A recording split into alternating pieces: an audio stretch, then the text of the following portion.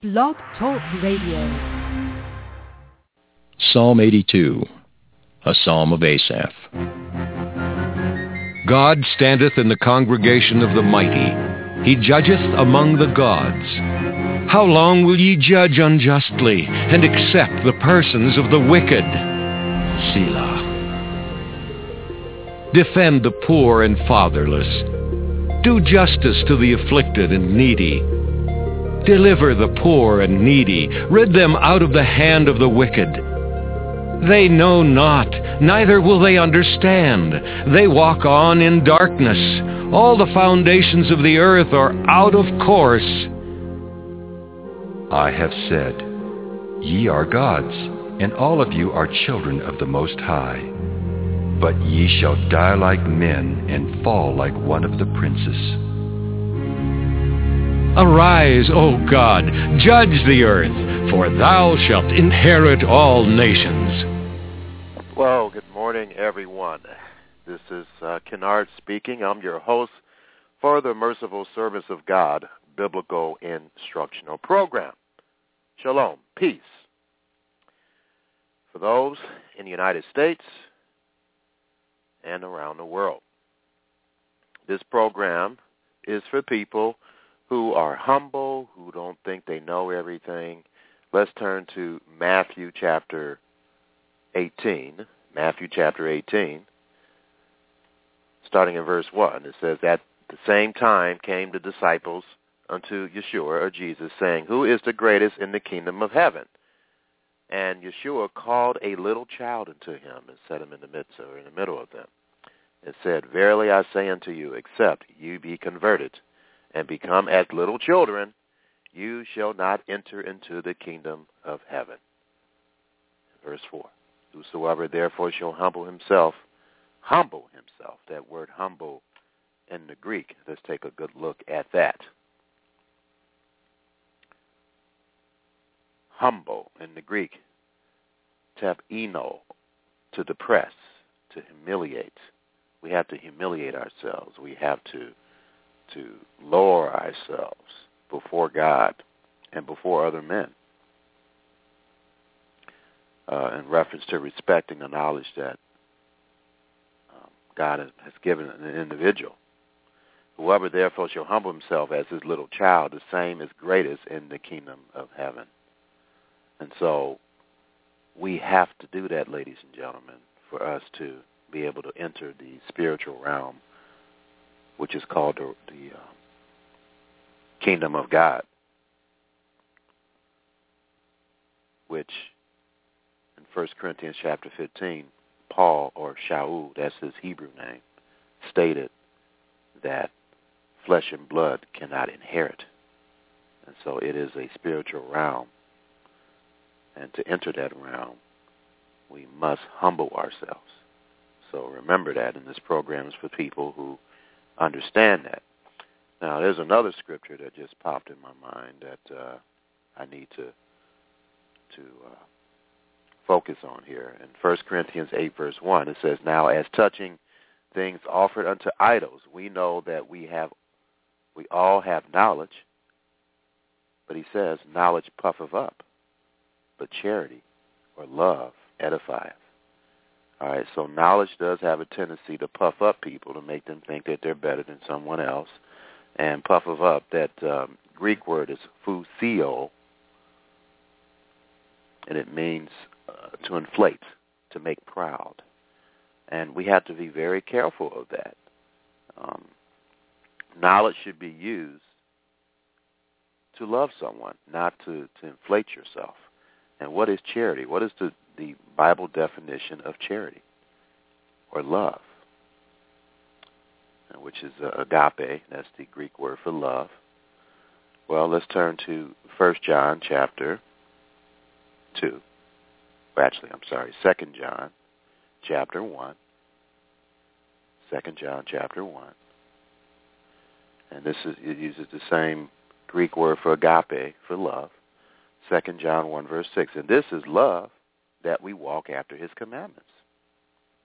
And, of course, the lie, the great lie, the lie one of the biggest lies of all time that's going around, Christianity is concerned, is that the law is nailed to the cross. That the law is nailed to the cross, and it is not nailed to the cross, ladies and gentlemen. But that is the lie that is going around. It's been around in Christianity for years. And this program will never endorse that lie. And you have to keep in mind that the Bible has stated plainly that the devil has deceived this entire planet. And that's in Revelation 12, verse 9. If you don't believe me, turn there and read it for yourself. It says that Hasatan, that's his Hebrew name, or the devil, or Satan, has deceived the whole world. And so that's something that you need to understand and you need to believe, because that's true. And because of that, the Bible states in the book of Revelation that the nations have been drunk, spiritually drunk. They are drunk because of it, because of the deception the devil has caused. And so the purpose of this program is to anyone who listens to this program will become sober spiritually, will get out of their drunken state and realize that they are living the wrong way and that they need to repent. And the Hebrew for repent is teshuvah, repent, and become a talmidim, or a disciple, or a student, or talmidim. So that is important for you to understand. To become a disciple or a student of Yeshua. Become a Yeshuite. That's important to understand. Not a Christian. Christian, well, Christ means Messiah. Christ is in the Greek means Messiah, but unfortunately, the biggest deception, or one of the biggest deceptions, that Christianity, the majority of Christianity, those who call themselves Christians, don't keep the Shabbat or the Sabbath or the holy days.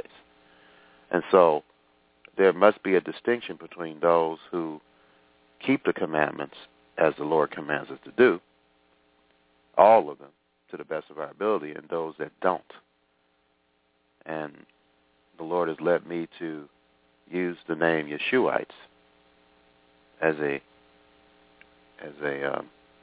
clear distinction.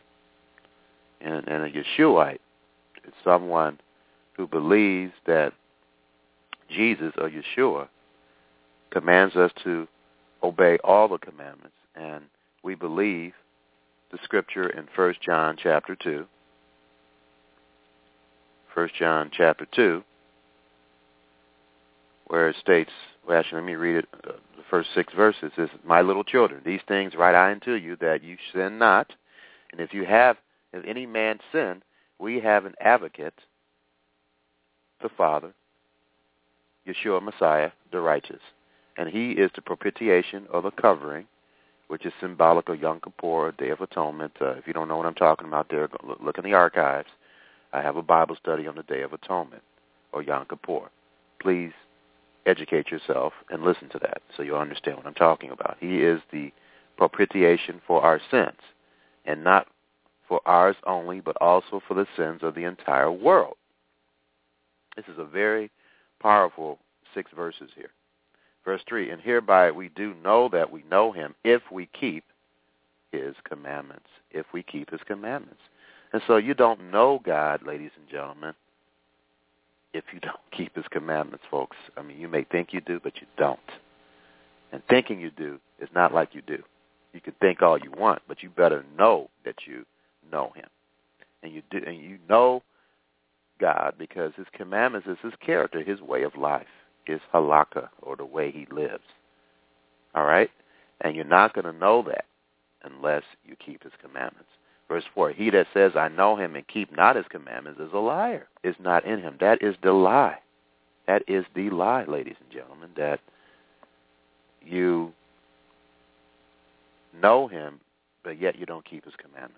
And you believe that the commandments are nailed to the cross. Verse 5, but whoso keepeth his word, in him verily is the love of God perfected. Hereby we know that we are in him. He that says he abides in him ought himself also to walk even as he walked. And when Yeshua walked the earth, he kept the Shabbat, or the Sabbath. He kept the holy days, or the Moedim.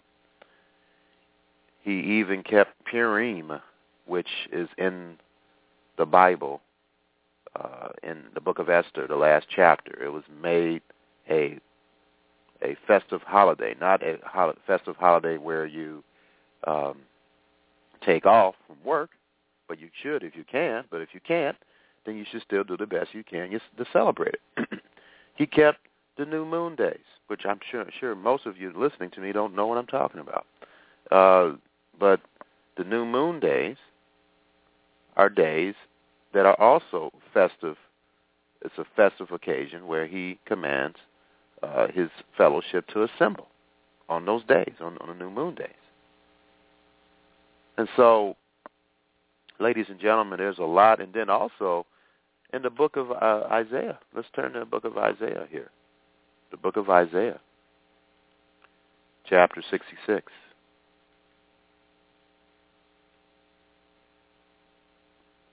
Verse 22, it says, for as the new heavens and the new earth, which I will make, shall remain before me, says the Lord, so your seed and your name remain. Verse 23, and it shall come to pass that from one new moon, this is what I'm talking about, Rosh Chodesh, or the new moon, to another, and from one Shabbat to another, or one Sabbath to another, shall all flesh come to worship before me, says the Lord. And those who refuse to do this, who refuse to observe the new moon and the Sabbath, what's going to happen to them? Well, verse 24, and they shall go forth and look upon the carcasses of the men that have transgressed against me. For their worm shall not die, neither shall their fire be quenched. It's not talking about them not dying. It's saying the worms that will be consuming their bodies is going to appear as if they're not going to die, because there's going to be quite a few bodies there consuming the bodies. Neither shall their fire be quenched, and they shall be an abhorring unto all flesh. All right, so this is in the context of hellfire, ladies and gentlemen, observing the new moon. And I'm going to do a Bible study on the new moon in the future so that you understand what this is all about. But the new moon is certainly a day. It's not a Sabbath where you rest on that day from your labors, but it's a day that you should assemble and acknowledge, because without the new moon, we wouldn't know how to keep the holy days. We wouldn't know what days to keep the holy days, which are listed in Leviticus chapter 23 and Numbers 28 to 29, and also Deuteronomy chapter 16. And so, and these are God's holy days, not the Jews' holy days, ladies and gentlemen. And so Yeshua kept those days. He said he kept his Father's commandments. And he stated in John 14, verse 6, he's the way. He's the halakha. He's the truth. He's the life. We need to follow his example if we call ourselves truly believers of Yah. And so a Yeshuaite also believes that not just the Jews, but everyone should keep the commandments. It's not just for them. Isaiah 66, verse 23 plainly reveals that. Another scripture reveals it as well. It's pretty plain in Zechariah chapter 8. Zechariah chapter 8, starting in verse 23. Well, actually, verse 22. Actually, let's go start in Zechariah 8, verse 20. Thus says the Lord of hosts, it shall yet come to pass that there shall come people, and the inhabitants of many cities, and the inhabitants of one city shall go to another, saying, let us go speedily to pray before the Lord and to seek the Lord of hosts. I will go also. Verse 22. Yes, many people and strong nations shall come to seek the Lord of hosts in Jerusalem and to pray before the Lord. So, again, there's distinction of nations. It's not just about all Israel. Israel should be a light to the nations, and he will be at this particular time. because this is a prophecy of the millennium. Verse 23. Thus says the Lord of hosts, in those days, during the days of the millennium, it shall come to pass that 10 men shall take hold out of all the languages of the nations, even shall take hold of the skirt of him that is a Jew. Tells you the significance of the Jew. And it only confirms what Yeshua stated in John chapter 4, verse 22. We know what we worship. Woman, we know what we worship, for salvation is of the, what? Jews. And so it says right here, even shall take hold of the skirt of him that is a Jew, saying, we will go with you, for we have heard that God is with you. And this is interesting because when he grabs onto the skirt or the wing, Hebraically, that's talking about the zitzit, and the zitzit has a ribbon. Well, let me turn to a specific scripture here so you'll understand what I'm talking about as far as what the skirt is. The skirt is interesting because let me take a look here.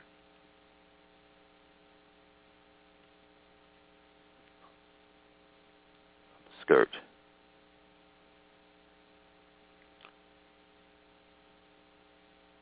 It's grabbing onto the robe, and many people have taught that that skirt is referring to the zitzit, and probably quite a few of you don't know what I'm talking about, but let me go to Numbers chapter 15 and explain it to you. And it says right here, Numbers 15, verse 37, and the Lord spoke unto Moses, saying, speak unto the children of Israel, and bid that they make them throughout their generations fringes in the corners of their garments. In the corners of their garments. Okay, so and it's called a fringe, a tassel, a wing, and that's what that word, when it says skirt, is referring to that. That they put upon the fringe of the borders of a ribbon of blue. And it shall be unto for you for a fringe, that you may look upon it and remember all the commandments of the Lord. Not some of them, all of them. And do them that you seek, not after your own heart and your own eyes, after which you go a horn. That you may remember and do all my commandments and be holy, O Kiddushim, unto your God. I am the Lord your God, which brought you out of the land of Egypt, to be your God. I am the Lord your God. And so that's what that skirt is referring to, ladies and gentlemen. That is what that skirt is referring to when they grab hold to him, a wing, similar to the other in that other verse. And so this is showing you that the Jews have a lot to do with teaching the commandments of God. And then, of course, the greatest Jew who lived of all time, Yeshua Messiah, did that. That's one of the reasons why he came, is to help explain correctly the law. He didn't come to destroy the law, as in Matthew 5, verse 17 states. And for those who don't understand that, please listen to my program on that. Did the Lord command Jesus to say we only keep 6 commandments? That's my feature program. You should listen to that. Okay, another thing I wanted to clarify. I know I've been stating the fact that I really truly believe that the Messiah will come in the 21st century. I'm going to correct that a little bit and say probably, possibly he'll come, because I don't want to get into predicting even the next 86 years. But it looks like in all likelihood he's going to come back. But I'm not sure, because the Messiah said no one knows the day or the hour, so that means me too. He doesn't know. Only the Father knows. But he wants us to estimate, and it does appear that it's a great possibility that he can come back, but I'm not going to say definitively. All right? So when I said that the Messiah could come in the 21st century, that's what I meant. Okay? So I'm just going to say the kingdom of God is coming. That way, if he doesn't come in the 21st century, I won't be labeled a false prophet, all right? So that I just want to make that, because I'm certainly not a false prophet, and I'm not trying to predict anything. However, I am commanded of Yah to warn you if I see things coming. I'm a watchman. I'm certainly a watchman. I'd be lying to say that I'm not. I'm one of the watchmen on the earth. And if I see something coming, I'm going to warn you. And that's my job, is to do that. But from now on, I'm going to preach that he could possibly come in the 21st century. Of course, if the temple is built here in the next 2 or 3 years, I can say for sure that he's coming in the 21st century. But we have to wait and see as certain events happen. But it does appear that it's a great possibility that he can come in the 21st century. All right, but I'm not saying definitively 100% sure. So I just want to clarify that. I had a friend of mine, briefly correct me on that because he doesn't want me to be labeled as a false prophet. So I appreciate that, and obviously that's Yah influencing him to do that, because it may be true, but I have to respect the Father in heaven and what he said, and I can't get the impression that it's okay to say something and you're not really 100% sure. All right, so I apologize for that. All right, so let's go over briefly some world news.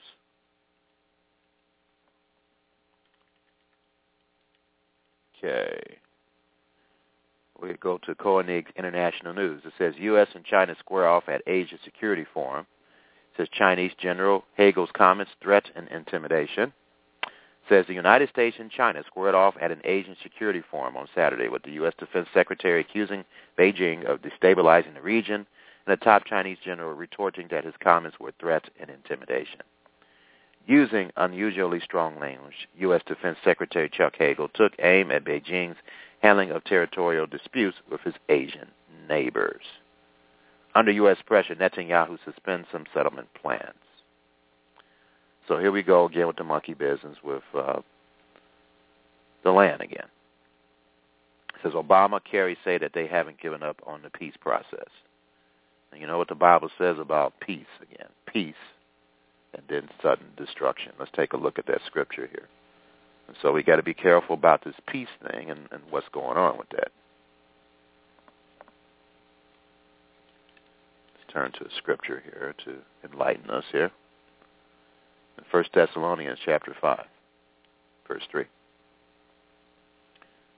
Actually, let's read in verse 1. This is pretty interesting in light of what I was saying about the 21st century possibly being the time that the Messiah will come. 1 Thessalonians 5, verse 1 says, But at the times and the seasons, brethren, you have no need that I write unto you, for yourselves know perfectly that the day of the Lord so comes as a thief in the night. And what that is referring to, ladies and gentlemen, I don't think too many people understand this, but hold your place here in 1 Thessalonians 5, verse 2. Let's turn to the book of Revelation. Revelation, chapter 16. Revelation, chapter 16. Whenever he's talking about the thief in the night, prophetically, he's referring to the time, the sixth vial in the book of Revelation. That is the sixth vial is the time when he's going to gather all nations to battle. And Revelation 16, starting in verse 12, and the sixth angel poured out his vial upon the great river Euphrates. So whenever you see thief in the night, sixth vial. And the sixth angel poured out his vial upon the great river Euphrates, and the water thereof was dried up, that the way of the kings of the east might be prepared. And I saw 3 unclean spirits like frogs come out of the mouth of the dragon and out of the mouth of the beast, out of the mouth of the false prophet. Verse 14, For they are the spirits of devils working miracles, which go forth unto the kings of the earth and of the whole world to gather them to the battle at that great day of God Almighty. This is the day of the Lord that's talked about. This is the fulfillment, the culmination of the day of the Lord. The day of the Lord, the literal day of the Lord, involves the Messiah, the saints, and the angels landing their feet on the Mount of Olives and to destroy all the armies that oppose them. Verse 15, Behold, I come as a thief. Blessed is he that watcheth and keepeth his garments, that not he walk naked and they see his shame. So for him to say this right as this is going to happen, is showing you that's what the interpretation of him saying he comes as a thief is talking about. The sixth vial is talking about when all the armies are gathered in a place called in Hebrew tongue Armageddon. Verse 16, and he gathered them together into a place. Let me read verse 15 again. Behold, I come as a thief. Blessed is he that watcheth and keepeth his garments, that not he walk naked, and they see his shame. And he gathered them together into a place called in the Hebrew tongue Armageddon. All right, so that's what that's talking about. Now, let's go back to 1 Thessalonians chapter 5, verse 2. For yourselves know perfectly that the day of the Lord so come as a thief in the night. So we understand the sixth vial and what it represents. That's talking about when all the armies are gathered together in a place called Armageddon. Verse 3, for when they shall say peace and safety, then sudden destruction cometh upon them as travail upon a woman with child, and they shall not escape. Verse 4, but ye, brethren, are not in the darkness, that they should overtake you as a thief. And so you won't be involved. You won't be on the earth at this time. All right? You won't be on the earth at this time experiencing this. That's what it's saying. It says, but ye, brethren, are not in the darkness, that they should overtake you as a thief. In other words, you won't be involved with this because you're going to be on the earth battling with Messiah when he comes back. But what I'm trying to say is that you won't be on the earth involved in this shenanigans, okay, of these armies that will be fighting against the Lord.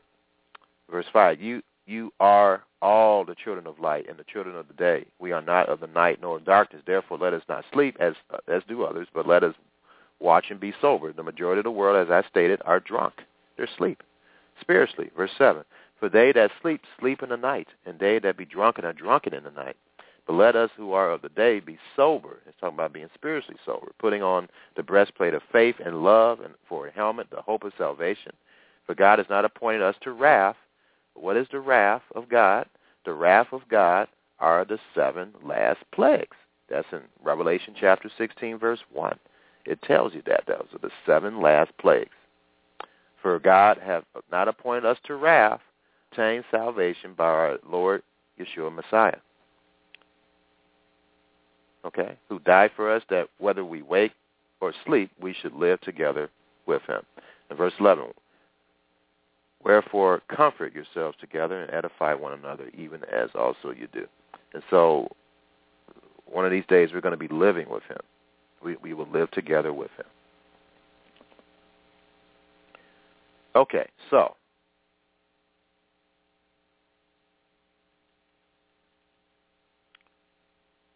let's go over some domestic news here, and then we're going to go into, I'm going to answer, well, let me just go quickly here too, because we're not going to have too much time. I may go over a little bit, but the economic blog, economic collapse blog, that's what I go to each and every week, or I try to anyway.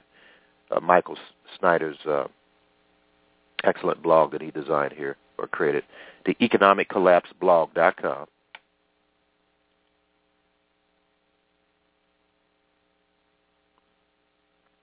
For those who are not familiar with this blog, I seriously recommend that you become familiar with it. It's a very, very good blog. Very good blog. A lot of people look at it. It gives you the information you're not going to get in the news. Economists. The U.S. economy shrank in Q1, first quarter, but better days are just around the corner. It says, during the first 3 months of this year, the U.S. economy contracted at a 1% annual rate. Despite this, mainstream economists flooded the mainstream media with assurances that much better days are just around the corner on Thursday. In fact, many of them boldly predicted that the U.S. gross domestic product would grow at a 3 or 4% annual rate in the second quarter. None of them seemed the least bit concerned that another major recession is rapidly approaching. Instead, they just blamed the bad number for the first quarter on a severe winter and the financial markets responded to the GDP news quite cheerfully. In fact, the S&P, the Standard & Poor's 500, soared to another brand new record high. No matter how bad the numbers get, almost everyone in the financial world seems quite optimistic, but is there actually good reason to have such optimism? No, it isn't, and you need to read the rest of this article. Has the next recession already begun for America's middle class? It says, dust in the wind, dust bowl conditions have returned to Kansas, Oklahoma, and North Texas. And it says the size of the derivatives bubble hanging over the global economy hits a record high. Obama should apologize for treating military veterans like garbage for the past 5 years. The robots are coming, and they are replacing warehouse workers and fast food employees. Who needs the United States, not Russia and China? 27 huge red flags for the U.S. economy. This is some very good information, and I suggest that you review this information and understand what's going on. Don't have your head in the sand when it comes to geopolitical events and world events. Okay, I have 13 minutes here. I'm going to go over who are the scribes Yeshua or Jesus said he would send. Let's turn to Matthew chapter 23. Matthew chapter 23, beginning in verse 34. He states this, wherefore, behold, I send unto you prophets and wise men and scribes, and some of them you shall kill and crucify. It says some of them. And it says, okay, wait a minute. That word was added. It says, and of them ye shall kill and crucify. Of them shall ye scourge in your synagogues and persecute from city to city. All right, so he said, Yeshua, and this is in red letters in your King James Version, stated that he would send prophets and wise men and scribes. Let's look at another scripture to get a further interpretation of this, his interpretation, not someone else's. Luke chapter 11, verse 49. It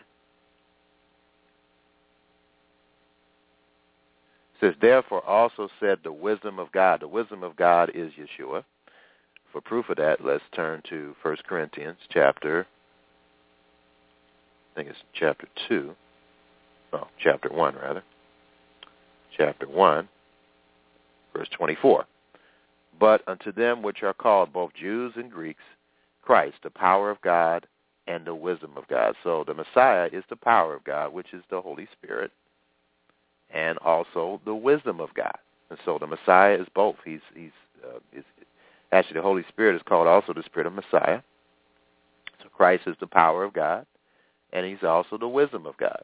So that's the Bible definition of what the wisdom of God is, 1 Corinthians 1, verse 24. All right, so let's go back to Luke 11, verse 49. Therefore also said the wisdom of God, the Messiah, I will send them prophets and apostles, and some of them they shall slay and persecute. So prophets and apostles are the wise men, are the scribes that he talked about. All right? Now, my question to you is, do they exist today? Yes, they do. Because the Messiah said he would do it. He would send them. All right? And that continues on. Ephesians chapter 3, verse 5. Well, actually, let me... verse 5, which in other ages, this is the mystery of Messiah, which in other ages was not made known unto sons of men, as it is now revealed unto his, says, as it is now, sorry about that confusion there. But anyway, as it is now revealed unto his holy apostles and prophets by the Spirit. And so that was back in the first century. He says it is now revealed to his holy apostles and prophets. So that's saying that back then in the first century, of course, there were apostles, but there were also the continuation of prophets. The Messiah say in Matthew chapter 28. In Matthew chapter 28, he states, starting in verse 18, and Yeshua came and spoke unto them, saying, all power is given unto me in heaven and in earth. Go therefore and teach all nations, immersing them or baptizing them in the name of the Father and of the Son and of the Holy Spirit. Verse 20, teaching them to observe all things whatsoever I have commanded you. And lo, I am with you always, even unto the end of the world. So for him to say that he's with them always, of course, they're going to be dead. But he's talking about us today, too, and to the end of the world. So that means that apostles and prophets will continue to exist, scribes and wise men, even until today. All right. Well, let's get into what scribe is, folks, because I don't think too many people understand this, and especially for people who aspire to be teachers of the word. You've got to be a scribe, folks. All right. So let's because I get this in this movement, in the Hebrew roots movement and so forth, especially. There's quite a few people that want to be teachers. And first of all, it says in James 3, verse 1, "My brethren, be not many masters or teachers, knowing that we shall receive the greater condemnation." So I tell you right now, folks, I'm a businessman at heart, and I had no clue that I would be doing what I'm doing today. I'm just being totally honest with you. All right, but the Lord chose me to do this, and I better do it or else. And so that's what I do. I preach, and He certainly has let me know that that's what He wants me to do, and He will let you know that. I'm telling you, one of the qualifications definitely is that you are a scribe. And what is a scribe? What is the Bible definition of a scribe? Well, I'm looking at the Word Study Dictionary here. I'm looking at the Greek word for scribe, but it goes back and gives references also in the Old Testament. It says a scribe or writer. Such was in public service among the Greeks and acted as the reader of the legal and state papers, hence a scholar. So a scribe is a scholar. And if you want to become a Bible scribe, you have to be a scholar of the Bible. And in Ezra 7, verse 11, it says, "Now this copy of the letter that the king gave unto Ezra the priest, the scribe, a scribe of the words of the commandments of the Lord and of his statutes to Israel." And so that's what a scribe is. The scribe is a scholar of the words of the commandments of the Lord, the Bible, and of the statutes to Israel. Okay, so if you want to be a qualified Torah teacher, you have to be an expert at the words of the commandments of the Lord and of his statutes to Israel. And you must be a writer if you are a scribe. King of Kings, and to Ezra the priest, a scribe of the law of the Lord. A scribe of the law of the Lord. He was a writer. All right, so it's also used for one that's skilled in the law of Moses. All right, Ezra 7, verse 6. "This Ezra went up from Babylon, and he was a ready scribe in the law of Moses." All right, let's hold the presses here. Let's stop. A scribe is someone who's a writer who writes about the law of God and the law of Moses. Okay, the law of Moses is the law of God. I've proven this on this program so many times. But here's the implications of this, which is serious. We have Christian churches around the world teaching that the law of Moses is nailed to the cross, yet the Messiah said he would send scribes who are scholars of the law of Moses. So why would he do that if the law of Moses is nailed to the cross? That's my question that I'm going to ask you. All right?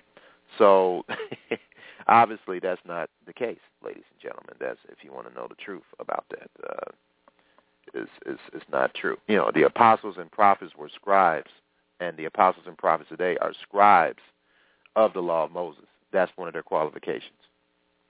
That's one of their qualifications. And it says, used for one skilled in the Mosaic law, the law of God, and commonly used in the same sense in the New Testament, especially for those who sat in Moses' seat, explaining the law in schools and synagogues. Thus, it became a synonym with public instructors, a teacher or doctor of the law, or a lawyer of the Holy Scriptures. It was one well-versed in the law and the Holy Scriptures, a lawyer, a clever scribe, who expounded them.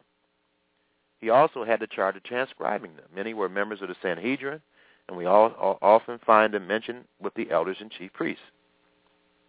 The scribes were supposed to be acquainted with the interpretation of God's saving purpose, but in the time of Yeshua, they opposed his offer of salvation.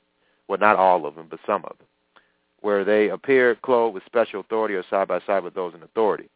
A synonym for this is a lawyer, teacher of the law, one instructed, a scholar, learned, teacher of religion. All right?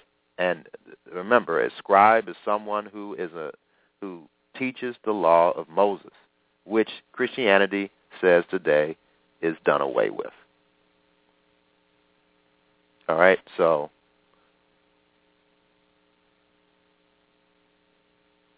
and it says, he was a ready scribe in the law of Moses, which the Lord of Israel had given. The meaning is not that he had a quick hand in writing out copies of it, but was well-versed in the knowledge of it, had studied it thoroughly, well-instructed in it, and was abundantly qualified to teach it to others. He was eminent doctor of the law. So scribes in the New Testament, who are the same with the lawyers, were such as were teachers of the law. The word here used in Aramaic language signifies to be an expert. And so those who in this movement aspire to be teachers, you better become an expert. It doesn't mean memorize. Well, if you want to memorize, it's fine. You don't have to necessarily memorize it as to have resources that will help you understand the law of Moses. And I have so many resources. If anybody know me, you would no doubt understand that I am qualified and I do understand the law of Moses enough to teach it, which is the law of God. And that is one of the qualifications of a Torah teacher or a minister, is that they must be a ready scribe of the law of Moses, of the commandments of God. That is a requirement, ladies and gentlemen. And if you don't have a desire to be a writer, to be able to expound and explain through writing and speaking the commandments of God, then that's not a gift that he's given you. And you should stop trying to aspire to be a teacher to the assembly. Instead, we should all aspire to be teachers, to teach our wives and to teach our children, and to teach somebody off the street that asks a question. But as far as being qualified to teach in a public way in front of a lot of people, not everybody has that gift. Not everybody has that gift. And so I just wanted to clarify who a scribe is, because many people don't understand what a scribe is. All right? And so, may the Lord bless and keep you. And Yah willing, I'll be available to you next week. Malachi chapter 4. For behold, the day cometh that shall burn as an oven, and all the proud, yea, and all that do wickedly shall be stubble. And the day that cometh shall burn them up, saith the Lord of hosts, that it shall leave them neither root nor branch. But unto you that fear my name shall the Son of Righteousness arise with healing in his wings, and ye shall go forth and grow up as calves of the stall.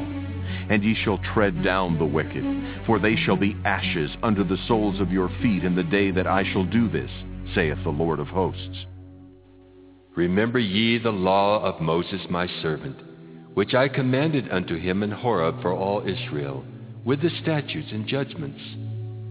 Behold, I will send you Elijah the prophet before the coming of the great and dreadful day of the Lord.